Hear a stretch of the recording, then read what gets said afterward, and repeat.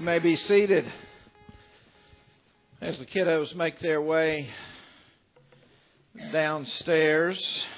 Well, we have had a year's worth of weather in a week, hadn't we? I mean, if you don't like the weather, just wait a few minutes around here. Thank you guys for kind of punching through the fog, and that, I mean that literally and figuratively, to get here this morning. Beth, thank you, and the team for leading us in worship. We're going to be stepping into a new series today. It's a series entitled Body Language, as you can see behind me. And it's a series that is going to last for 12 weeks. We're going to be walking through the book, or the letter, if you will, by the Apostle Paul to the Corinthians over the next 12 weeks. And I'm looking forward to it. I will be literally walking verse by verse through this book. So if you're here for all 12 weeks, you will actually hear me read the entire book of 1 Corinthians. And so if you've got your Bibles with you, go ahead and turn with me there now. Matthew, Mark, Luke, John, Acts, Romans, 1 Corinthians. If you get to 2 Corinthians, guess what? You've gone too far. That's right.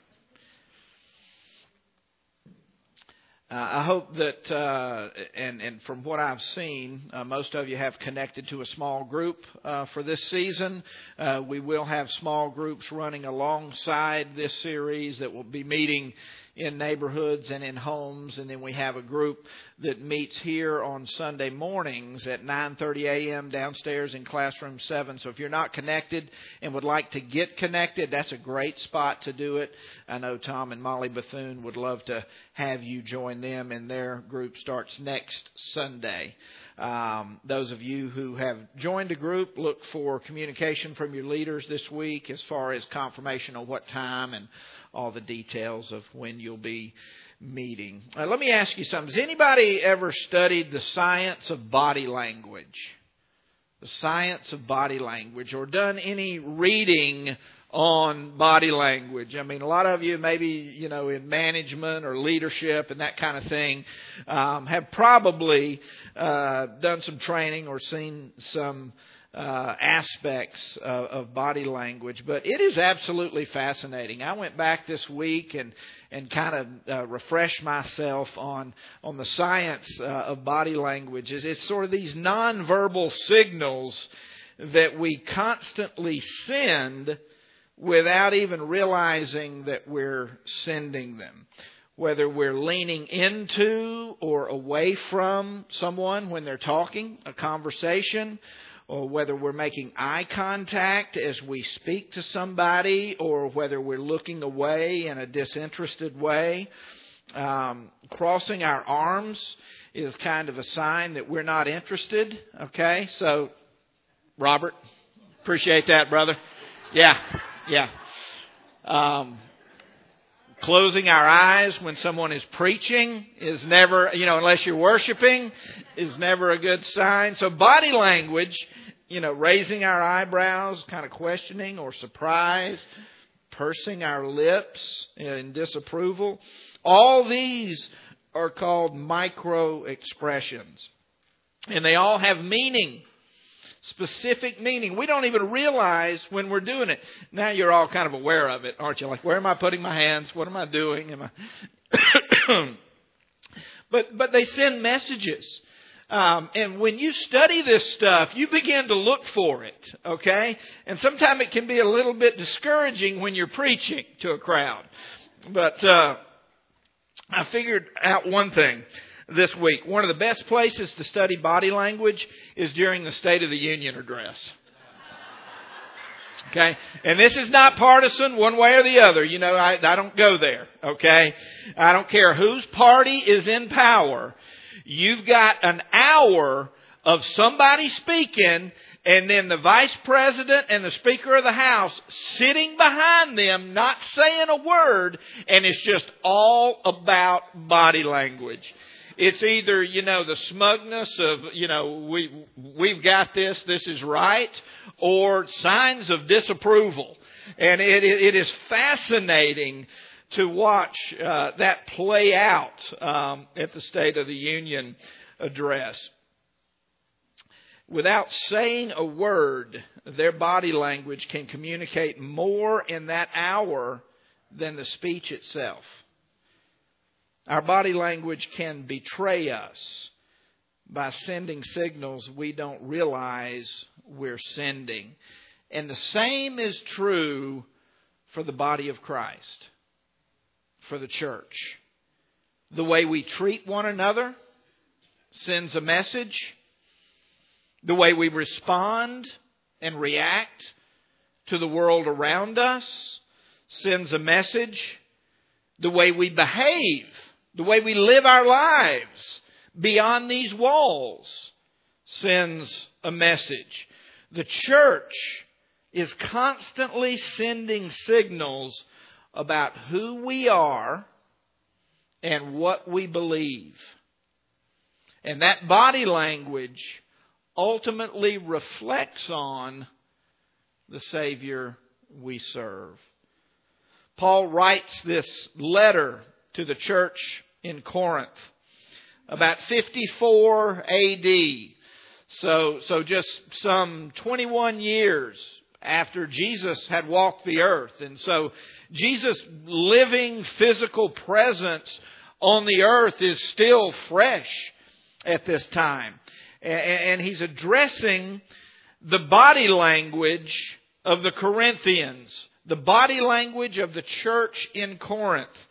Paul had founded this church on his second missionary journey. Remember, Paul is the apostle to the what? Gentiles. Paul is the apostle to the Gentiles.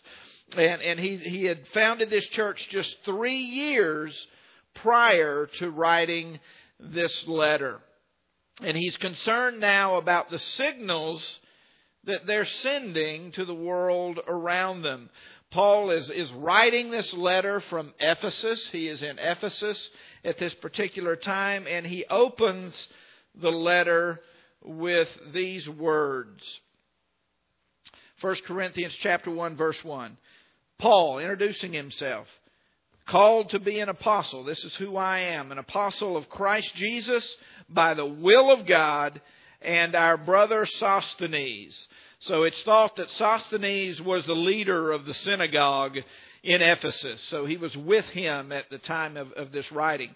So he says, to the church of God in Corinth, this is who he's writing to those sanctified in Christ Jesus and called to be holy together with all those who call on the name of our Lord Jesus Christ, their Lord and ours. And so there's this unity language here that Paul is using. Together, everywhere who call on the name, their Lord, our Lord. We're all in this thing together, essentially, is what Paul is saying to the Corinthians. He says, grace and peace to you from God our Father and the Lord Jesus Christ. I always thank God for you, Paul says, because of His grace given you in Christ Jesus. For in Him you have been enriched in every way, in all your speaking and all of your knowledge, because our testimony about Christ was confirmed in you. See if you see something that is redundant through these first 9 verses. Therefore, you do not lack any spiritual gift as you eagerly wait for our Lord Jesus Christ to be revealed. He will keep you strong to the end so that you will be blameless on the day of our Lord Jesus Christ. God, who has called you into fellowship with His Son, Jesus Christ, our Lord, is faithful. Did you hear the redundancy? What is he consistently repeating through those verses? The Lord Jesus Christ. He is exalting Christ above all else.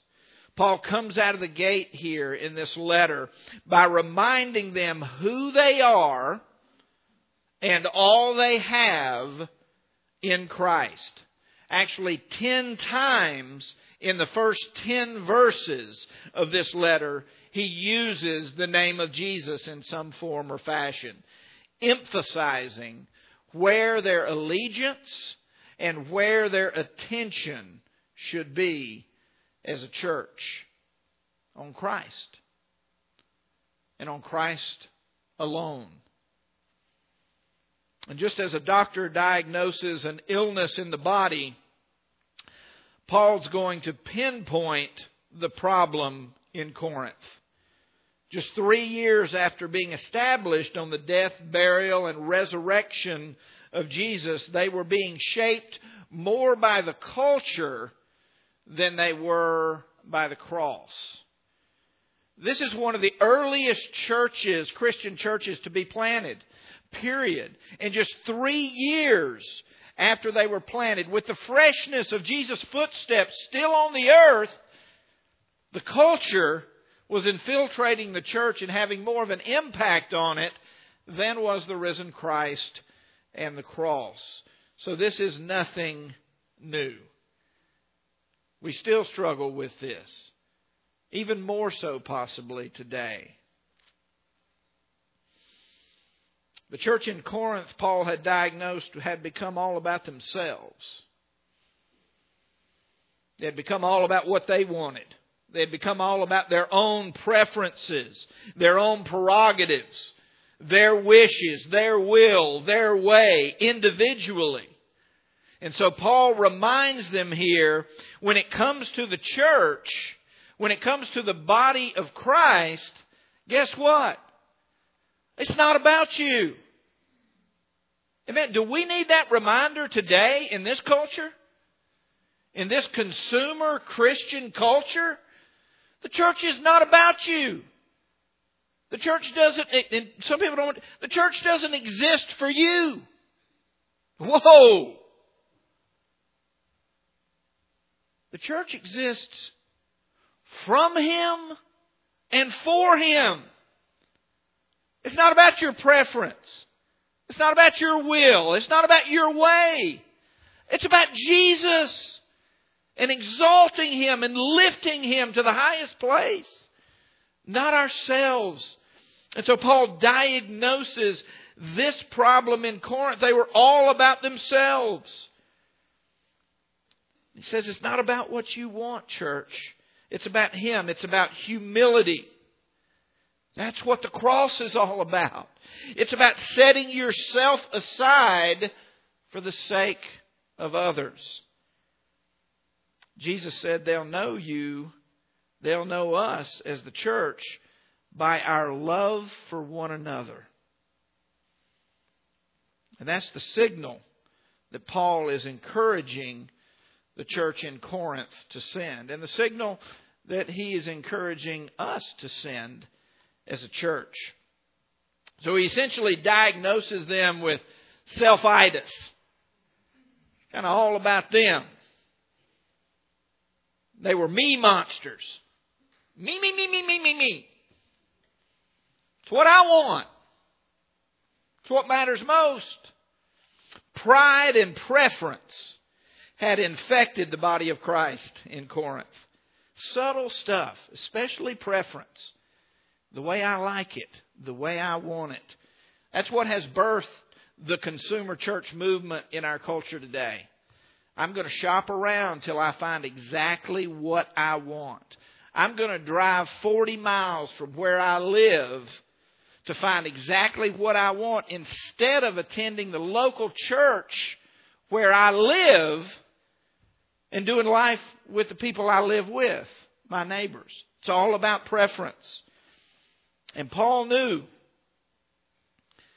that this virus, if you will, had infected the body of Christ in Corinth. And like the coronavirus, it'd be the Corinth virus. Paul knew if you don't get a handle on this thing, it will spread like wildfire and it will kill the church.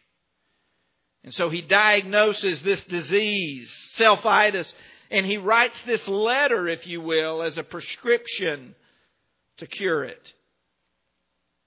Let me ask you something.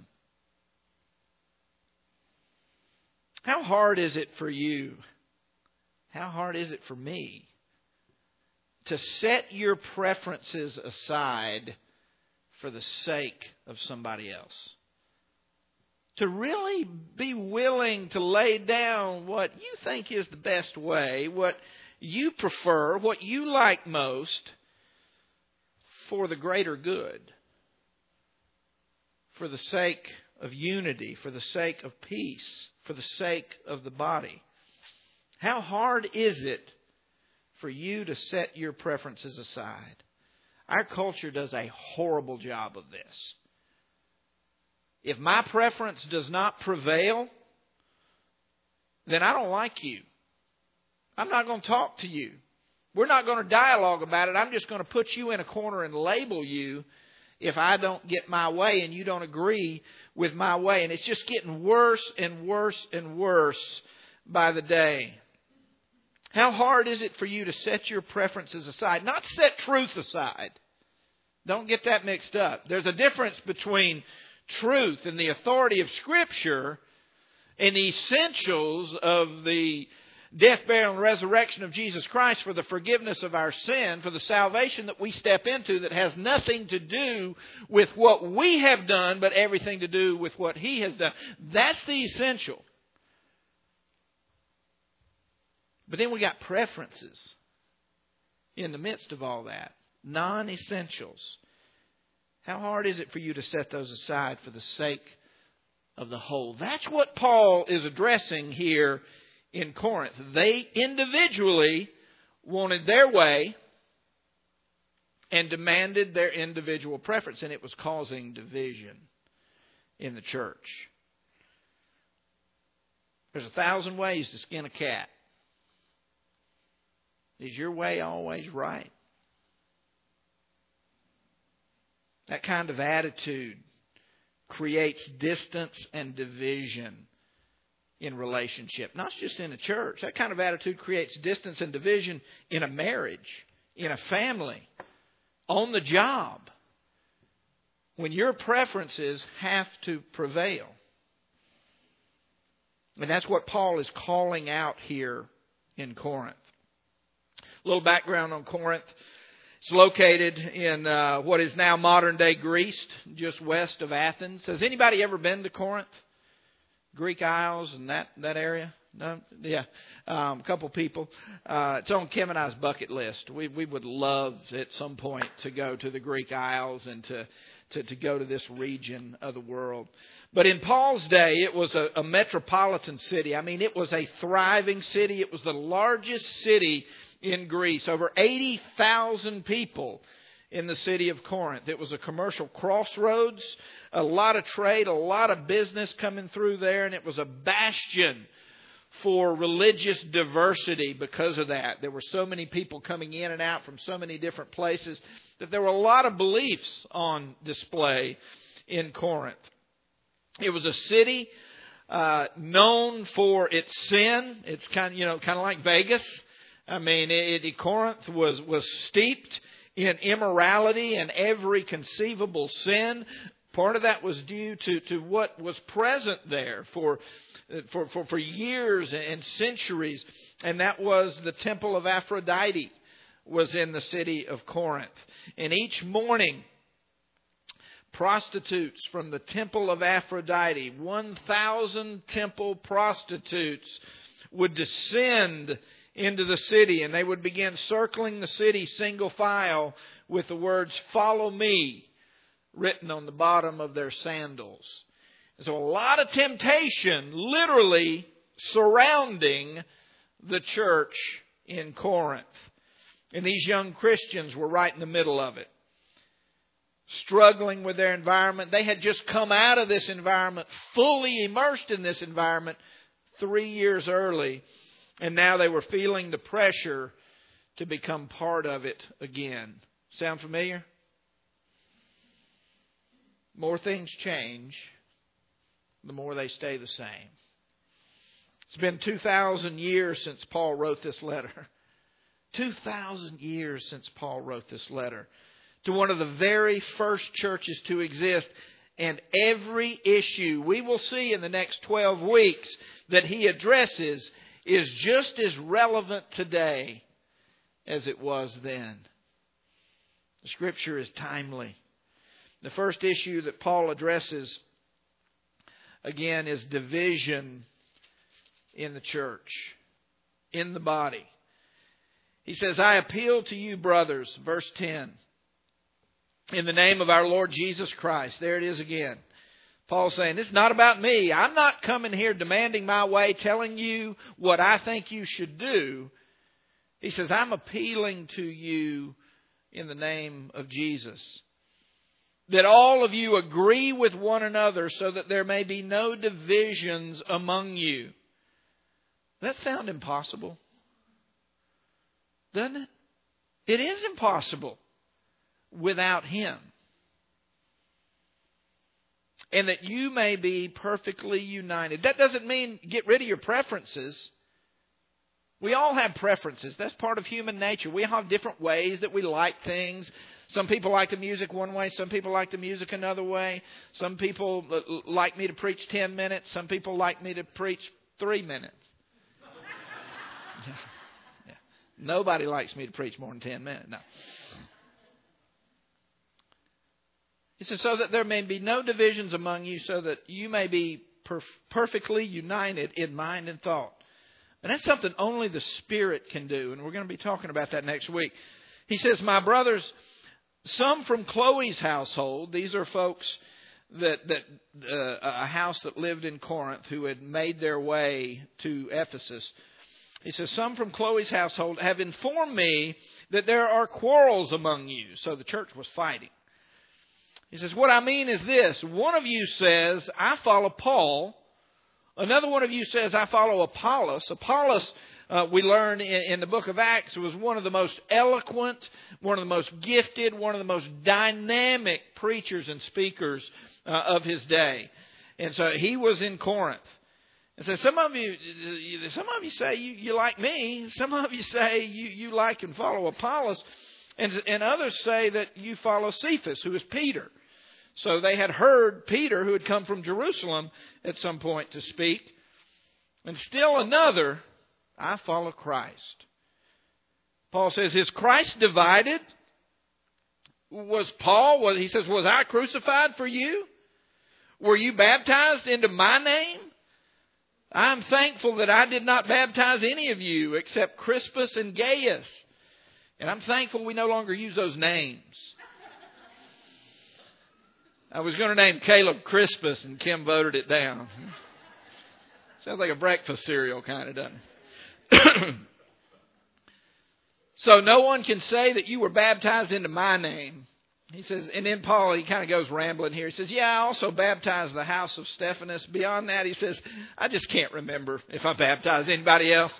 I mean, I love that. I love that as my memory continues to go. You know, I'm like, I can identify. I don't know. Maybe I baptized you. Maybe I didn't. That's why we got these pictures on the wall downstairs. So every time I walk into my office, I look up and go, okay, I did baptize him. Okay. He says, for Christ did not send me to baptize. He says, it's not about that, but to preach the gospel, not with words of human wisdom. And here's a transition, Paul says, lest the cross of Christ be emptied of its power. Man, if this is about how well I can speak or how eloquent I can speak, it empties the cross of its power. Sometimes the better orator you are in the pulpit, the more you distract people from Christ. It becomes all about you.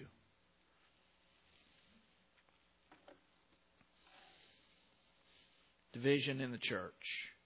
The Corinthians had started to pick favorites among the preachers. Thankfully, nobody does that today in our culture. They had their preferences. It's human nature. Corinth was known for, well before the church had come, it was known for great speakers. It was known for orators and debaters.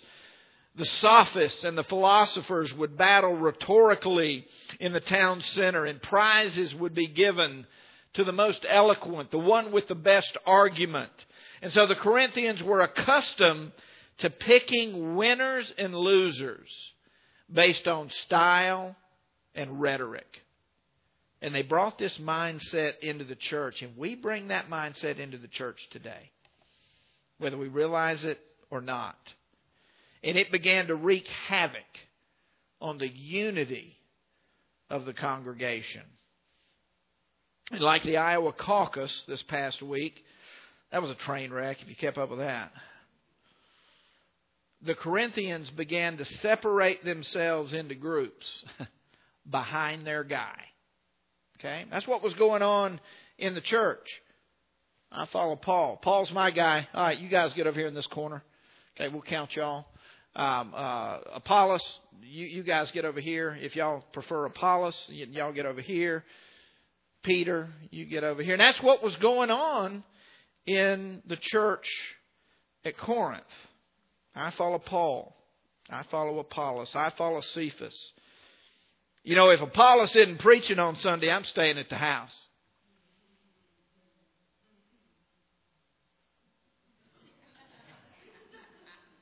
You hear me, church? Who is this about? What is this about? You're talking about body language. So your neighbor who doesn't know Christ sees your car in the driveway on Sunday morning. You're mowing the yard, whatever y'all do. Well, why didn't y'all used to go to church? Why didn't you go to church today? My guy wasn't preaching. You're talking about micro expressions. Wait a minute, it's about your guy. Why do you go to church? Do you go to church to hear your guy speak? Or do you go to church to worship the God of glory? Hear me. It's a problem. It's not about who's behind the pulpit. It's not about who has the most eloquent words. It's not about it always resonating with you. That's not at all what it's about. It's about Him and Him alone. The enemy has a way of turning that kind of preference into division in the church. I've been doing this almost 30 years. And he's up to nothing new. It takes the exact same path every time. I like that guy. I like that guy. And then that guy decides to go over here and take the ones that lined up with him. That's why there's so many stinking churches around.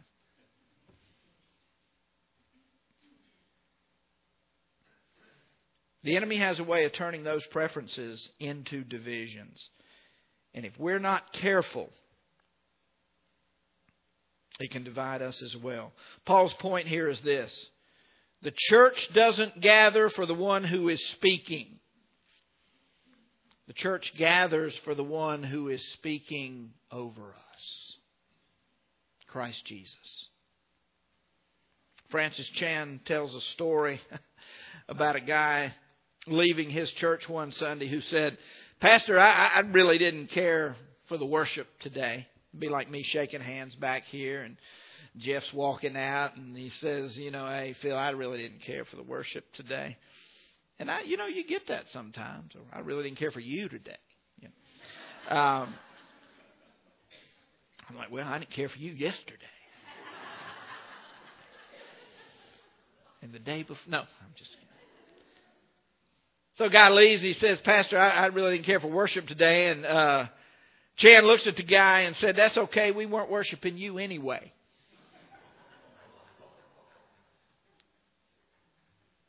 Were we? It's so easy to forget while we're here. It's so easy to get lost in our preferences and our pettiness as if it were all about us. And so Paul's point here is this. He's like, be careful, church. Preferences turn into divisions when we lose sight of the cross. When we lose sight of what Christ has accomplished on our behalf. When we forget why we're here. When we think this is more about inhaling than it is exhaling. When we think it's more about getting our needs met than it is giving glory to God and meeting the needs of others. Jesus said this, Matthew chapter 16. He said, if anyone would come after me, in other words, if you're going to follow me, this is sort of the litmus test of discipleship, the litmus test of becoming a follower, a disciple of Jesus Christ. Jesus said, if anyone would come after me, he must what? Deny himself. Always demand his preferences, his will, his what? No, he must deny himself. He must take up his cross and he must follow me. For whoever wants to save his life will lose it.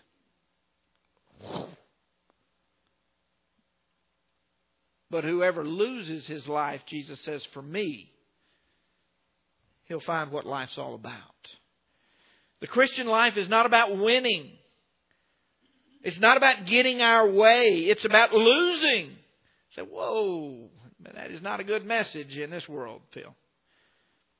It's about laying your way down, picking up your cross, and following Him into the life that God has for you.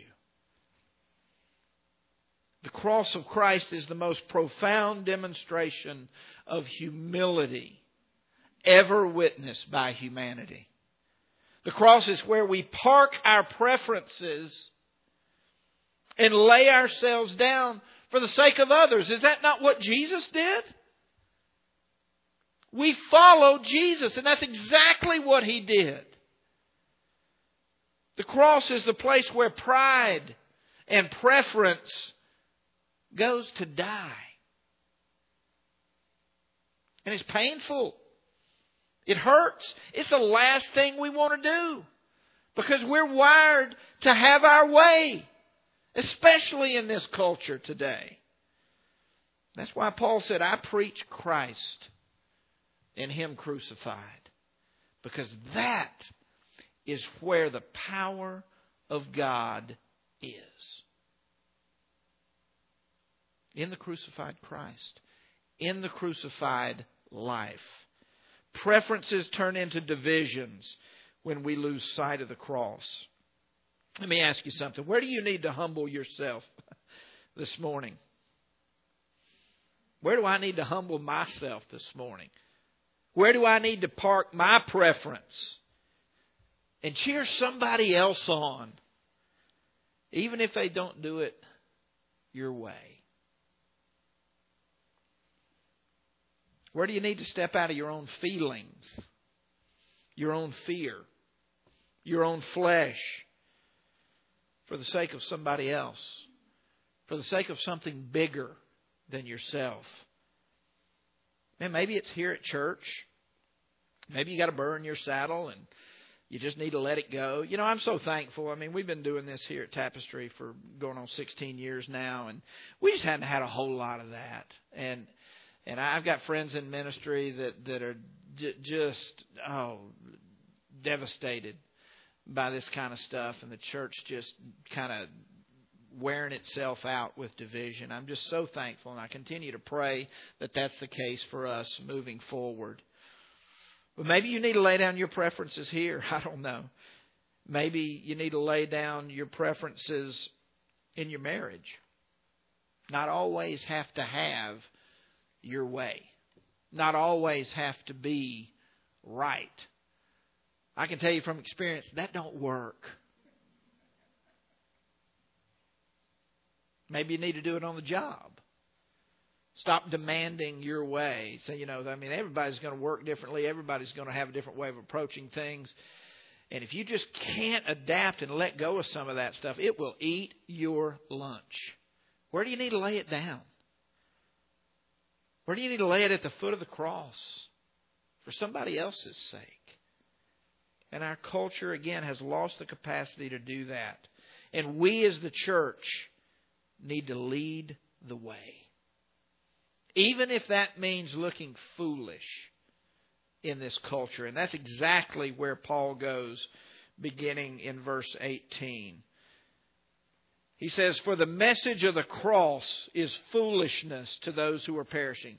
To the world around us, this whole deal it just makes no sense. What do you mean I win by losing?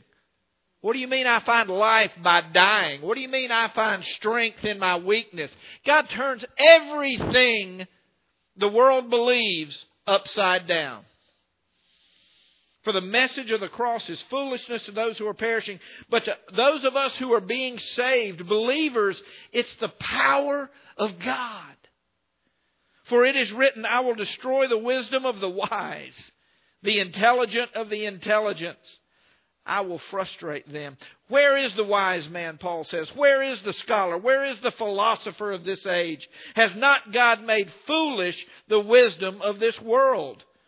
For since in the wisdom of God, the world through its wisdom did not know Him. Hear that. Their Creator. The wisdom of the world stiff arms the Creator as if they didn't know Him. God was pleased through the foolishness of what was preached to save those who believe. Jews demand miraculous signs. They were looking for something else, not this kind of Savior.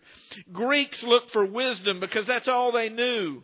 But we preach Christ and Him crucified, a stumbling block to Jews and foolishness to the Gentiles. But to those whom God has called, both Jew and Greek, Christ, the power of God and the wisdom of God. For the foolishness of God is wiser than man's wisdom, and the weakness of God is stronger than man's strength. It says, brothers, think of what you were when you were called, before you came to Christ. Not many of you were wise by human standards.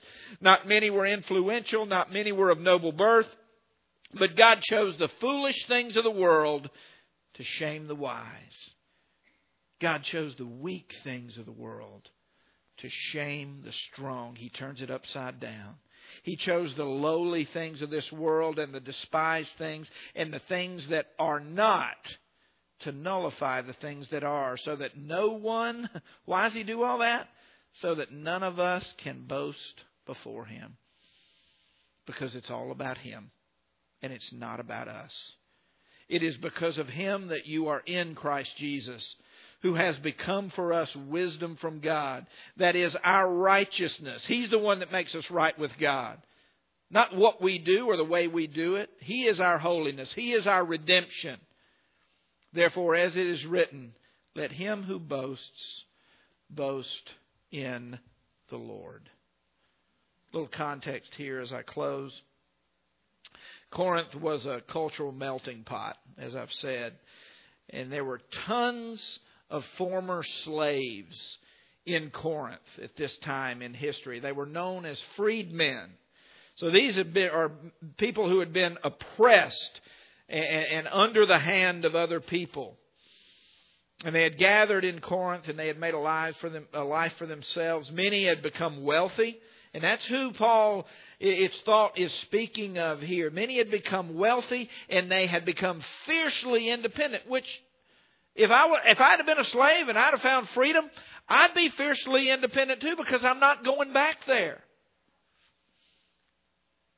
The church in Corinth was filled with these freedmen. And Paul is challenging them here, even after all that they'd been through, to surrender, can you imagine, their independence for the sake of the church. To become a slave again to righteousness. Humility is a hard thing. But it is the gateway, Paul is telling us, to God's power. Let me ask you something as we close. Where do you need to park your preference this morning for the sake of somebody else? Maybe for the sake of the church. The world is watching the signals we send as the body of Christ. As the worship team returns to the stage, I want to leave you this morning. I want to read some words over you this morning that, boy, just fit perfectly here with what Paul's trying to convey. And they're the words in Philippians 2. It's known as the kenosis passage. Kenosis means empty in Greek. And it is the passage where Paul is talking about Jesus emptying himself on our behalf. And so what I'd like to do is just have you close your eyes, if you would. And this reading is going to serve as a prayer and as just the power of God and the Scripture read over you today. Philippians chapter 2, beginning in verse 1. Just let this soak in and let God speak to you through it today.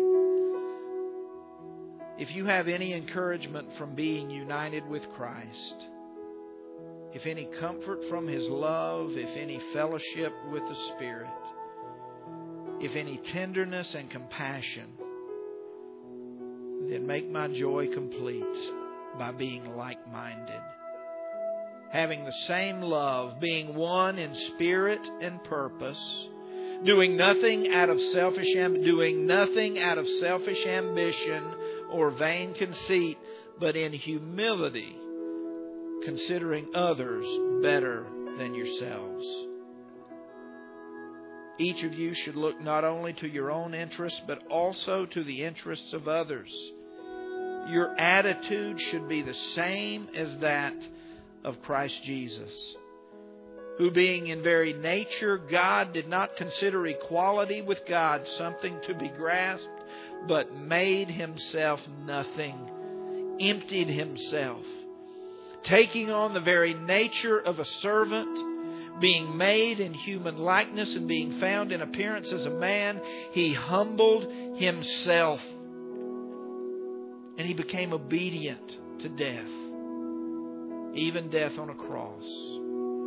And therefore God exalted Him to the highest place and gave Him the name that is above every name, that at the name of Jesus every knee should bow, in heaven and on earth and under the earth, and every tongue confess that Jesus Christ is Lord, to the glory of God the Father. And all God's people said, Amen.